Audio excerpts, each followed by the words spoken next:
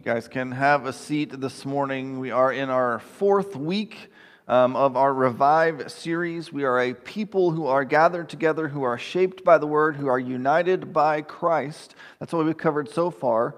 And so last week specifically, we looked at what it looks like to be united in Christ. And we saw in Ephesians chapter 4 that we are all given gifts for the good of all. Right? For what purpose did he give it to us? For equipping us for ministry and building up the body. And I would call that basically discipleship, right? Understanding the Word of God and living it out, living out his commands and building up others to do the same, which is what we are talking about this morning. As we are gathered together and shaped by the Word of God, which unites us as a family around Jesus and the gospel, we are called to make disciples. So I don't think anybody would seriously argue that there is a different mission for the church than this, right? To make disciples. I would argue even regardless of denomination or theological leanings, all would probably say it's the job of the church to bring more people to believe what we believe and to live the way that we live. Now, sometimes that's a good thing. I think in our case that would be true, but for other churches or other denominations or other belief systems, we might say that may not be so good. But I think that's what we need to understand, because which is why it is so crucial that we are shaped by the Word of God. Because if we're not, then we'll be shaped by something else, and so we'll be led astray. And so we'll also be making disciples of something else as well, and we'll get to that a little bit later.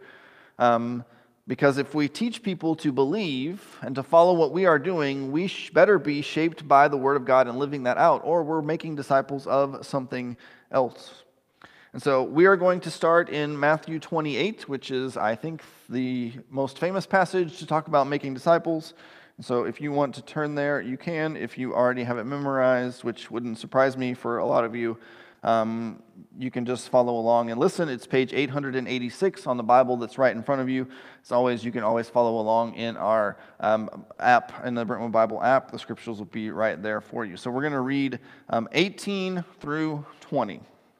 And it says, Jesus came near and said to them, "All authority has been given to me in heaven and on earth. Go, therefore, and make disciples of all nations, baptizing them in the name of the Father and of the Son and of the Holy Spirit, teaching them to observe everything I have commanded you. And remember, I am with you always to the end of the age." And so these are Jesus' final instructions to the disciples. So after 3 years of walking around with Jesus, of learning from him, of trying to understand what he is teaching them, he has these 12, well, at this point 11, but we won't get into that. He sends them out to do the same thing, and that has been passed down through generations to us. So first we need to understand what this call actually means for us, and so that's where we're going to start is, how do we understand this call to make disciples? But before we start going through these verses and what he actually says, I actually want to back up 2 verses and pick up verses 16 and 17, because this gives us a little bit more context. So if you look at 16 and 17, it says, "The 11 disciples traveled to Galilee, to the mountain where Jesus had directed them." So where we are in the story, just so you know, Jesus came to earth. He lived for 3 years. He did ministry. He was condemned for breaking some laws, which he didn't really break. They just really didn't like a lot of what he was teaching. So he was sentenced to death by crucifixion. He died on the cross, was buried. 3 days later, he rose again. And so when he rose again, in Matthew's account, he goes to the disciples and says, "Hey, I'm alive, I'm risen. Go to Galilee, to this place, and I'll meet you there." And so that's what's happened before this. So we're picking it up right here. So they're going to where he told them. Then in verse 17, when they saw him, they worshiped, but some doubted. And so what I want us to see here is that the Great Commission, which is what Matthew 28, 18 through 20 is known as, this call to make disciples is born out of worship. It's born out of worship, right? They saw Jesus, they worshiped him, and then he sent them out.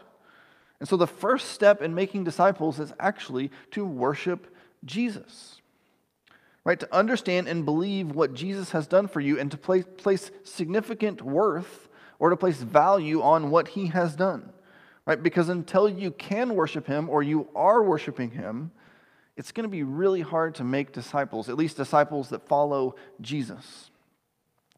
Because you aren't going to lead somebody else to do something that you don't value, right? When you try that new diet and it doesn't work, you don't tell all your friends to try it, right? When you have this new thing that's supposed to give you all this energy and you try it and it doesn't work, you don't tell anybody else to do it, right? So whatever that is, whether it's getting more sleep or being more productive or whatever it may be, if it doesn't work, you don't tell anybody because it has no value, right? But if it does work and it changes your life, it has value, it has worth, it has significance, and then you're going to tell other people about it. So you need to worship Jesus in this way, right? Because if you don't value Jesus in believing in him or following him, right? Maybe you think this whole Jesus thing is just a myth. Maybe it's a crutch. Maybe you're like, well, it happened 2,000 years ago. It can't be relevant anymore. There's other stuff that we can throw in there with it and build together. Or maybe you just think, hey, he's a helpful teacher, but I'm not giving my life over to this guy, right? It's going to be hard to worship him. It's going to be hard to build disciples. But if you understand the greatness of the gift that he has given us, right, that he came and he died for you because you were a sinner, because you needed to be rescued, because you were in rebellion, right? And he died for you for that purpose, to set you free from slavery to sin and to rescue you from death. Right? That's a different thing altogether, because all of a sudden you realize, oh, following Jesus and understanding what he did for me does change my life. It does make a difference. And I assign value to that, and I worship him, and I want to tell other people about it. So that's what I think this call to make disciples needs to be based on is, are you worshiping Jesus? Do you value what he's done for you? Are you telling other people how it has made a difference in your life, which is kind of what all the rest of this is about? And so let's look now at the call itself. Right, in Jesus' actual words, first he says, all authority has been given to me. So everything that Jesus says after this sentence, that means our call to make disciples is built on this one principle, right? The fact that Jesus has authority, and not just some authority, right? He doesn't say, I have authority in Galilee, in the place where I'm from, or the place where I spent most of my time, or I have authority in Israel because these are God's people, or I have authority on this side of the world. No, he said, all of heaven and all of earth, he has authority. In case you are wondering, that's everywhere, right? Everywhere, Jesus has authority over everything. So there is no place where he does not have authority. And so as a result, the correlation for us is this, is that we only have authority because Jesus has authority and he has given it to us. We have no authority on our own. As I stand up here, I have no authority except what Jesus has given to me and what the Word of God says. So the authority doesn't come from me, it comes from the Word of God and through Jesus. So for us as believers in Christ, we are just messengers and witnesses, right? As messengers, we're just carrying the message that God has given us and delivering to other people. So if you think about messages, if you go old school, like when a king sent a message, the messenger had no authority. His authority was symbolized by the stamp on what they sent on the message. And so our authority works the same way. Our message is stamped by God through Jesus, and that's where our authority comes from. So we're just delivering the message. The other side of that is we're just witnesses, right? We're testifying to what we have seen. I've seen Jesus do this in my life. I've seen that the Bible is true. I've seen that Jesus did die on the cross for me, and that changed everything. Right? We're just we're reporting the news. Right? This is what has happened, which doesn't actually require a lot of authority either. And so what that means is when we're seeking to make disciples or when we're seeking to have conversations with other people, we need to remember that we're not the person with authority, which should allow us to relax a little bit. We don't have to be dogmatic. We don't have to argue as much as we want to argue. We can just relax a little bit more because Jesus has the authority. The Word has authority. We are just reporting what is happening so we can relax and trust God to work in those situations. The next thing he says is go, right? Go. So making disciples requires some level of going, right? You can't just sit at your house all the time and never go anywhere and never interact with anybody else and make disciples, right? Because you're not going anywhere. Now, this could be going next door. It could be talking to your neighbors. It could be going to the other side of the world, right? There's all different levels of going that some of us are called to or will participate in. But if you're not going anywhere, then you're not following this. You have to go, even if it's just outside, right, to interact with other people. Because making the disciples carries the idea of going and being sent. We are sent out to make disciples, which is his next command, right? Go and make disciples. And what does Jesus say we do to make disciples? He says two things. We baptize them and we teach them to obey all of his commands. So first we baptize them. So this would be after they become believers, which we talked about last week, the idea of conversion and what that means. And so baptism is a public declaration that you are following Jesus, that you are officially becoming a disciple. And then he says, then you should teach them to obey all of my commands. And if you're like me, the question I had after I read that is, well, what are those commands and where can I find them? Because I want to know what they are and how I'm supposed to obey. And in my brain, I'm just like, well, I really wish there was just a list. Right? Can I just get a list of all these commands, all the things I'm supposed to do, like a New Testament version of Leviticus or Deuteronomy, where it's just like verse after verse of do this, do this, do this, don't do that, don't do that, don't do that. But the issue with that is, I think if we had the list, we would treat it just like the Israelites treated the law of Moses. I have this list of things I'm supposed to do and things I'm not supposed to do, and so we would just end up checking off the list. I did these, I did this, I did this, I didn't do this, I'm good. Which would put us in the same situation the Israelites were in is, you can't do it all. You're going to mess up. You're going to make a mistake. You can't justify yourself through the law, through works, through doing the right things. And so I think that's one of the reasons that Jesus doesn't just give us, hey, obey my commandments, and here's the list. Because we would all just, I think, have a tendency to say, okay, I'll just read the list, and everything else really doesn't matter, because as long as I'm doing these things, I'm okay. Right? But just checking off a list doesn't do what we talked about at the beginning, which is worship. Right? You're not loving Jesus, you're just checking off the list. And so these commands, I think, are sprinkled throughout Scripture, and I think to be honest, for the most part, I think most of us know what these are. We don't really have to search for them, in my opinion. But it helps to read Scripture, which we'll get to in a minute. But the thing is, we just need to obey and do what Jesus is asking us to do. And I would be willing to bet that like 90% of the time, all of us pretty much know what that is. Right? There may be some situations where we're like, I'm not really sure what to do here, if I'm supposed to do this or not supposed to do this, what this looks like. But like, I think 90% of the time, especially for people that have been in church for a while, you pretty much know, oh yeah, I should definitely not do that. And I should do more of this, which we'll come back to in a minute. But I think there's two parts, right? There's the teaching them the commands, of them understanding and knowing them, but then it's teaching them to obey. Right, to actually obey the commands, not just to know what they are and be able to write them out on a sheet of paper, but actually to do the commands. Right? It's not enough just to know what you're supposed to do. You have to actually do it, which seems pretty basic, but I think a lot of us fail in this more than we realize. Right? I'm supposed to do this. I know I am. But I just couldn't get there. I got too busy. I'm tired. I've got other stuff going on. My kids have soccer practice and soccer games and band competitions and all these other things. Like for us in our family, like that's just kind of all the stuff. And it all factors in. And you're like, oh, I left out obeying the commandments in the midst of all of that because I just got busy. So we need to do them, which we're going to come back to several times as we go through.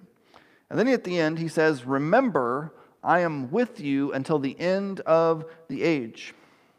Now, this is good news because that means Jesus is with us until the end. We're not on our own. He doesn't say, hey, you guys, you need to go out, you need to make disciples, you need to teach other people my commands, and you need to obey my commands. Good luck. I hope it works out for you. Right? You're out on your own. If you have trouble, I guess read some more. But he doesn't do that. No, he says, I am with you.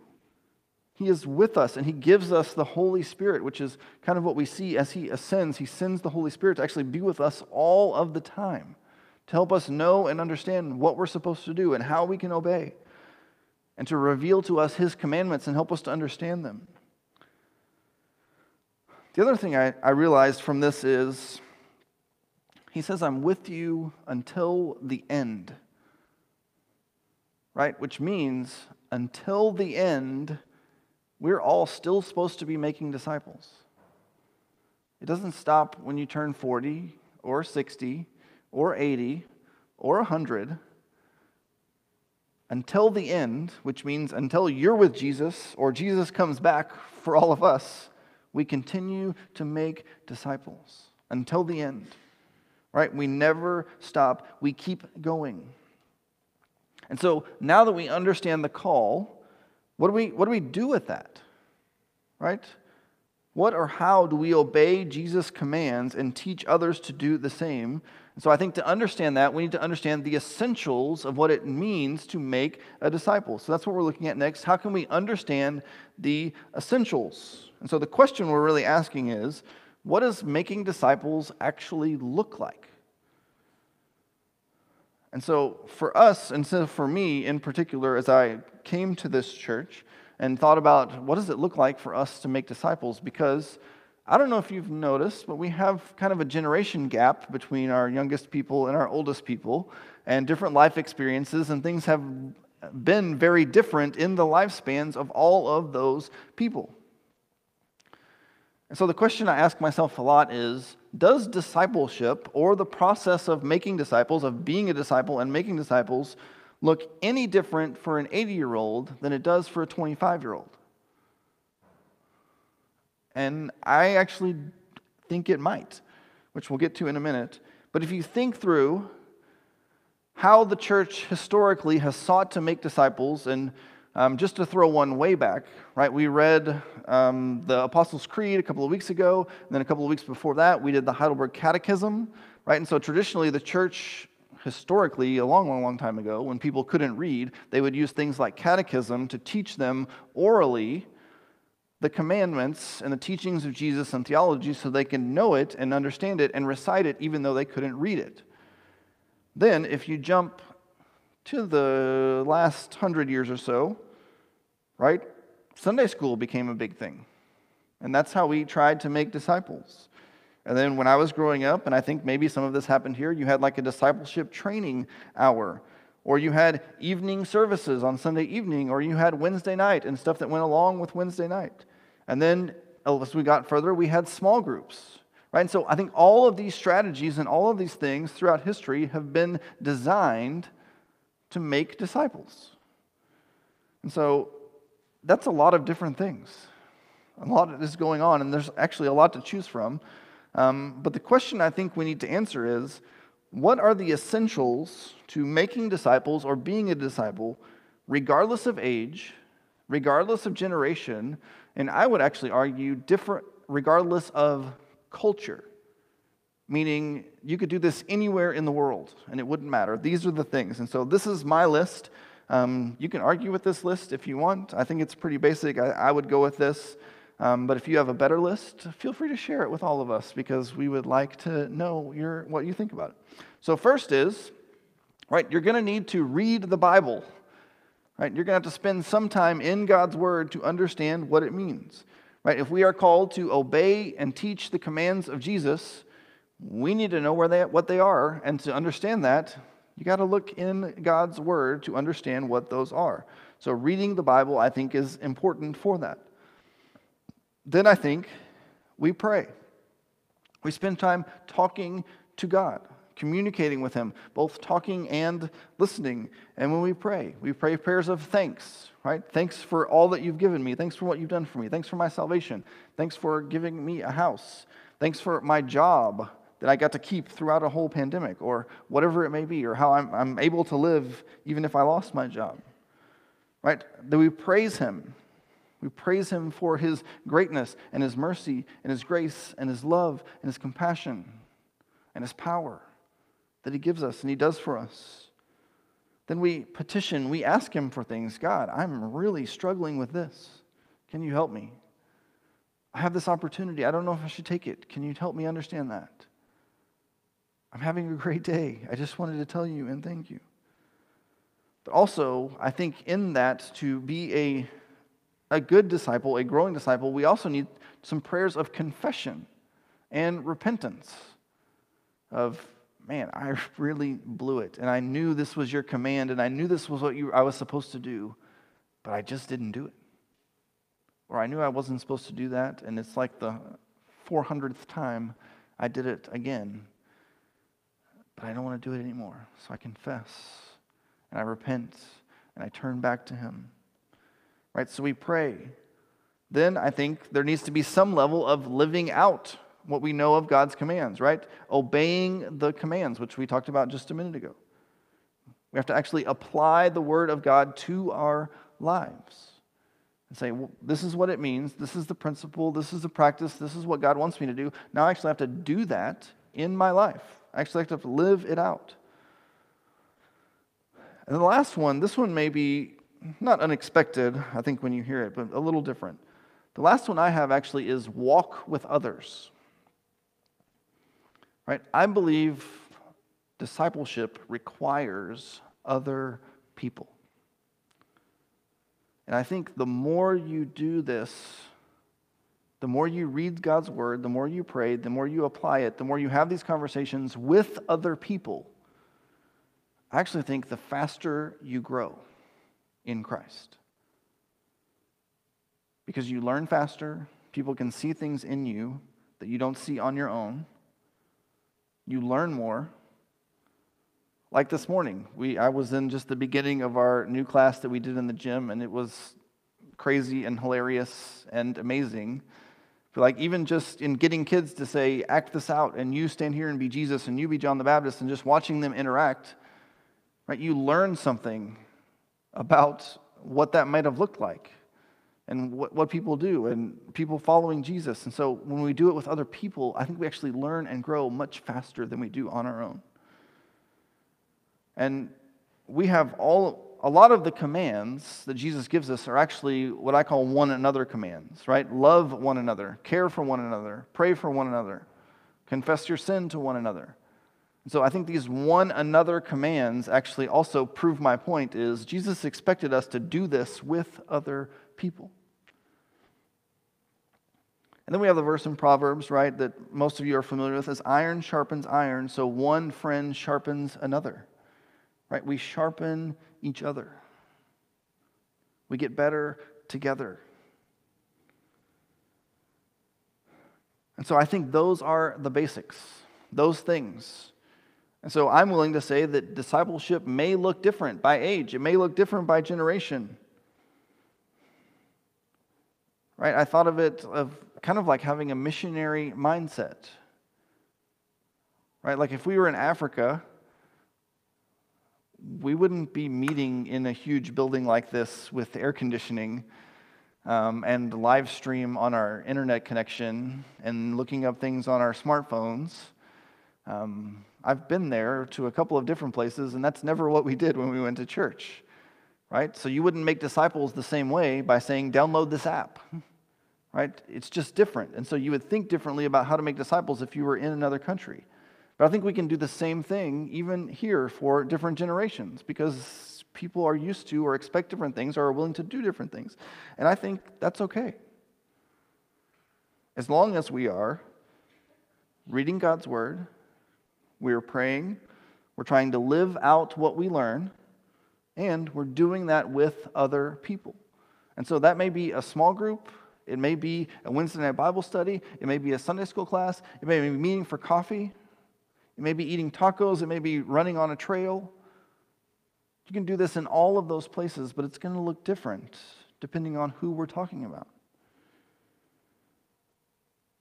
And so the challenge, I think, for us, and for me especially, as I think about how we make disciples is, how do we make this work for everybody? Right? How can we get everyone involved? What do we do? How do we do it? Because no matter the generation, no matter how long you've been a Christian, no matter your experiences, no matter what you're willing to do or not willing to do, the call is the same: to make disciples. It doesn't say make disciples when you're young, and when you get older, you can take a break. No, it says make disciples for all of us until the end. And so what does it look like to make disciples? And for a minute, just think about how Jesus made disciples. We just finished going through the book of Mark not that long ago. If you don't remember that, we did, and it happened, and that's okay. But when we look at Jesus and what he did, at the beginning, he just sort of like randomly walks around and calls people out and is just like, hey, you guys, you should come follow me. Hey, you two, you should come follow me. And you should come follow me. And how about you? You can come follow me. And then a little bit later, they pick up this other guy who's a tax collector and they throw him in with a bunch. Right? But he didn't go to the seminary and say, hey, I need some good trained guys to help me make disciples to really kick this thing off. No, he goes to the sea and he picks up fishermen. And then he goes and picks up a tax collector who nobody likes, right? That still happens today, right? We still don't like the tax collector. Right? And he says, hey, these are my guys, and this is how we're going to make disciples. And so what Jesus does is he gets these 12 guys, and then he starts a school. Right? And he says, well, we need to have some training, and we need to have some theology classes, and we need to study the Old Testament scriptures. No, that's not what he does. What do? They just walk around. And he teaches them on the way, is what it says, right? He teaches them on the way. As they're going, as they're walking, as they're encountering situations, as they go to a wedding, as they encounter sick people, as people come to Jesus and ask him questions, as Jesus teaches. And so they lived life with Jesus. They just walked around with him. They witnessed events. The disciples asked dumb questions, right? They made mistakes. And Jesus was with them, helping them, walking with them, all through that. Which is exactly what we saw in Deuteronomy chapter 6, which is what Jimmy read earlier. Right? Listen, Israel, the Lord our God, the Lord is one. Love the Lord with all your heart, with all your soul, with all your strength. These are the words I'm giving you that today are to be in your heart. Then repeat them to your children. Talk about them when you sit in your house and when you walk along the road and when you lie down and when you get up. Now, that's only 4 things, but I think that covers most of what we're doing, right? You're either at home or you're somewhere else. You're sitting down or you're lying down or you're going. And so this is basically saying, whatever you're doing, sitting, going, at home, away, lying down, make disciples. Talk about these things. Love God. Teach other people to love God. Talk about how great he is. Talk about what he's teaching you, which is exactly what we see Jesus do, right? If we read this verse, we would say this is what Jesus did. When they were at home, they talked about Jesus, and it talked about God and what it meant. When they were walking, they talked about this. When they were lying down, all of these things as they were living life. And as I think about this, sometimes it makes me wonder if we get it backwards sometimes. Right, many of us, and myself included for much of my life, and maybe a little bit still, think of discipleship as something that happens in a classroom.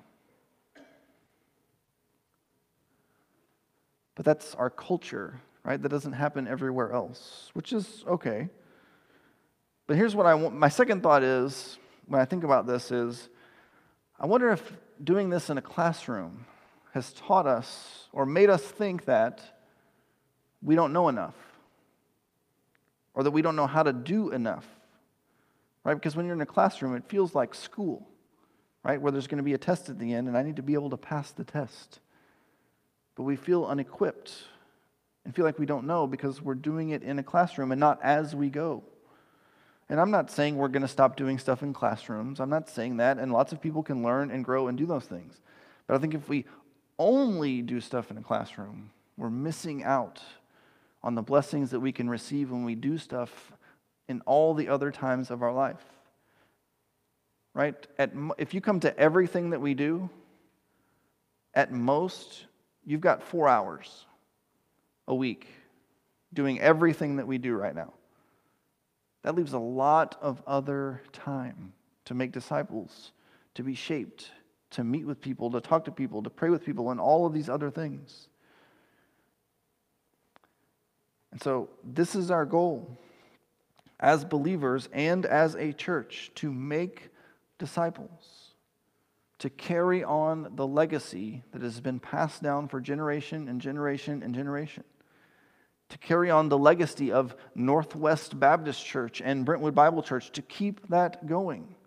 And when I think about things like this, it reminds me of a verse in 2 Timothy chapter 2, verse 2, and this is Paul talking to Timothy, kind of giving him instructions.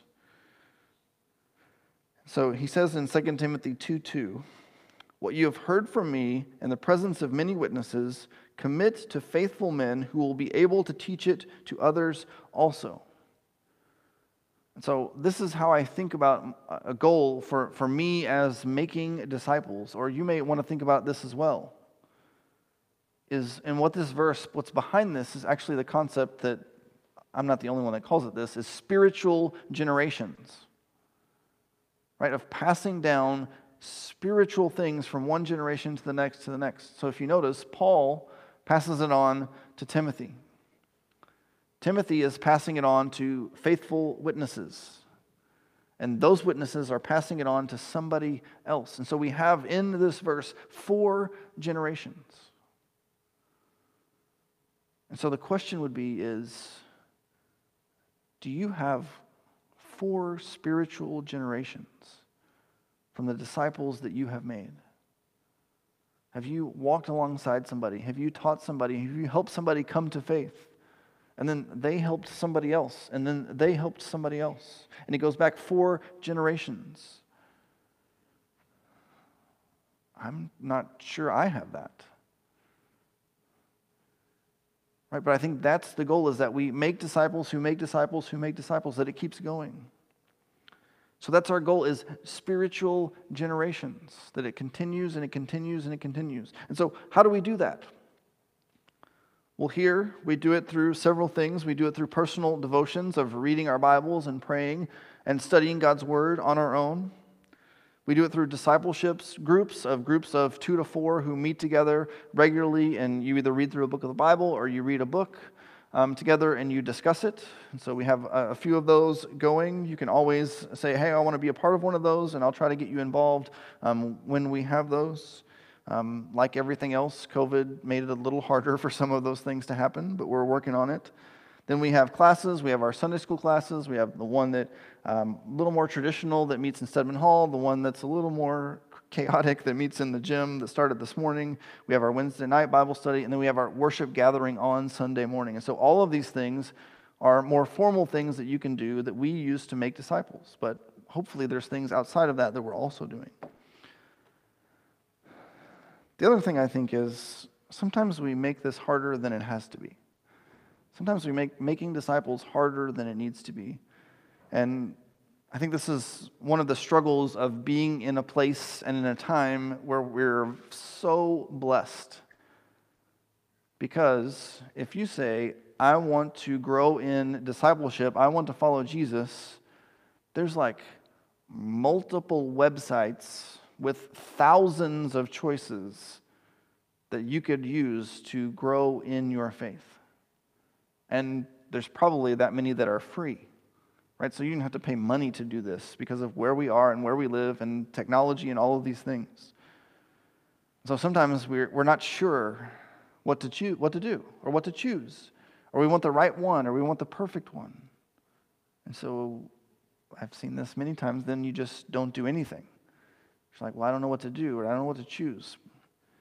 But it is actually as simple as reading the Bible and discussing it with somebody else and applying it to your life. Now, you don't really need a book, well, outside of this one, right? You don't really need a book for that, to read the Bible, to discuss what it means, and apply it to your life. Everybody can do that. Everybody in this room can do that. Everybody can be involved in that process. But I just want to give two cautions or mistakes that I think people make when it comes to making disciples or growing in discipleship. And the first one is, and there's been hints of this all the way through, these won't be surprising. The first one is that we do it alone. I think that's the first mistake we make. Right? Because when you do it alone, yes, you can learn, yes, you can grow, yes, you can apply the word to your life. I'm not arguing that you can't. But when you do that, there's a certain lack of accountability that comes with that. So if you're reading the Bible on your own and studying it, and you come to a command that you don't like, you're probably not going to follow it. Because it's up to you and nobody else is going to know. So there's a little bit lack of accountability. So whether you come to a place and you say, well, I should do this more, I should pray more, I should read my Bible more, I should share the gospel with somebody else, I should bless my neighbors, I should listen to somebody's story, I should take somebody out to lunch and just listen to them and ask them how they're doing. Or I should stop doing this, I should stop looking at this or saying this or participating in this or thinking this. You're less likely to do those things if you're by yourself. I don't think I have to argue this point. I think we all understand this, right? If you're not doing something with somebody else, you're going to stop, usually pretty fast. Unless a doctor has ordered you, right, to not do that anymore. And then even if somebody isn't watching us, we'll still cheat every once in a while, right, and do it anyway. But the second one is, if you're doing it by yourself, I think you're missing out on actually asking hard questions of yourself, which is where I think we actually grow. So asking questions like, why do I get so upset when this happens? And actually finding the answer, not just saying, well, I don't want to be angry about this anymore, so I'll just stop. No, but actually trying to understand why you're angry. Or why does this same thing keep happening in my life? Why does it keep repeating? And how can I stop that? Or is the person I'm listening to on the TV or radio or the internet or the podcast actually teaching the truth? Or do I just like what they're saying because it lines up with what I actually want to hear? Right? Most of us aren't going to ask those questions of ourselves. Now, we might every once in a while, and I'll give you that. But for the most part, we need somebody else to challenge us and help us see those things. So the first caution is to do this by yourself. The second one is to read and to understand and to know God's commands and to understand what Jesus is calling you to do and not apply it and not actually do it. Right? To build up this library of knowledge of things that I know I'm supposed to do and I'm not supposed to do, and how that affects how I live and how I think about others and how I interact with others and how I go to the grocery store and how I work and how I deal with my children or grandchildren or friends and not do it. Right? To just say I have all the knowledge, but it's not translating into action, into how I actually live my life. Which I think is part of the classroom thing for a lot of us is I learned it in a classroom, I understood it, I can repeat back what I learned, I'm good. I would say, no, unless you're actually living that out in your life, you're not quite good yet. You're not quite making disciples. You're not quite growing in Christ. And so the challenge for us is to apply what we're learning to our lives, to not stop with, I know it, I understand it, I'm good. But to take that one more step and actually say, what does this mean to be a parent, a grandparent, a coworker? What does it mean that God loves me? And how does that affect how I look at other people, how I love other people, how I treat other people, how I listen to the news? Right? What difference does it make that God loves me, right? To actually apply that and work that out in our lives. And it's way easier to do that with other people. It's way easier to do that with other people. You know why? Because other people are pretty smart too, right? It's not just us. Other people have good ideas and can help us and can challenge us. And so I think the more we do that, the faster we grow and the faster we're able to make disciples. So as we come together and finish this up just really quickly, we gather together as believers, or if you're not yet a believer, we're happy for you to hang out with us also. Right? We do this not just to have friends or to have something to do on Sunday mornings. We gather together because we're called by God to make disciples, to love Jesus so much that we can't help but tell other people about him, that we can't help to tell other people about how he has changed our lives. We can't help but want to learn more about him and apply that to our lives and live it out. And so we do this together as a people, walking together to make disciples.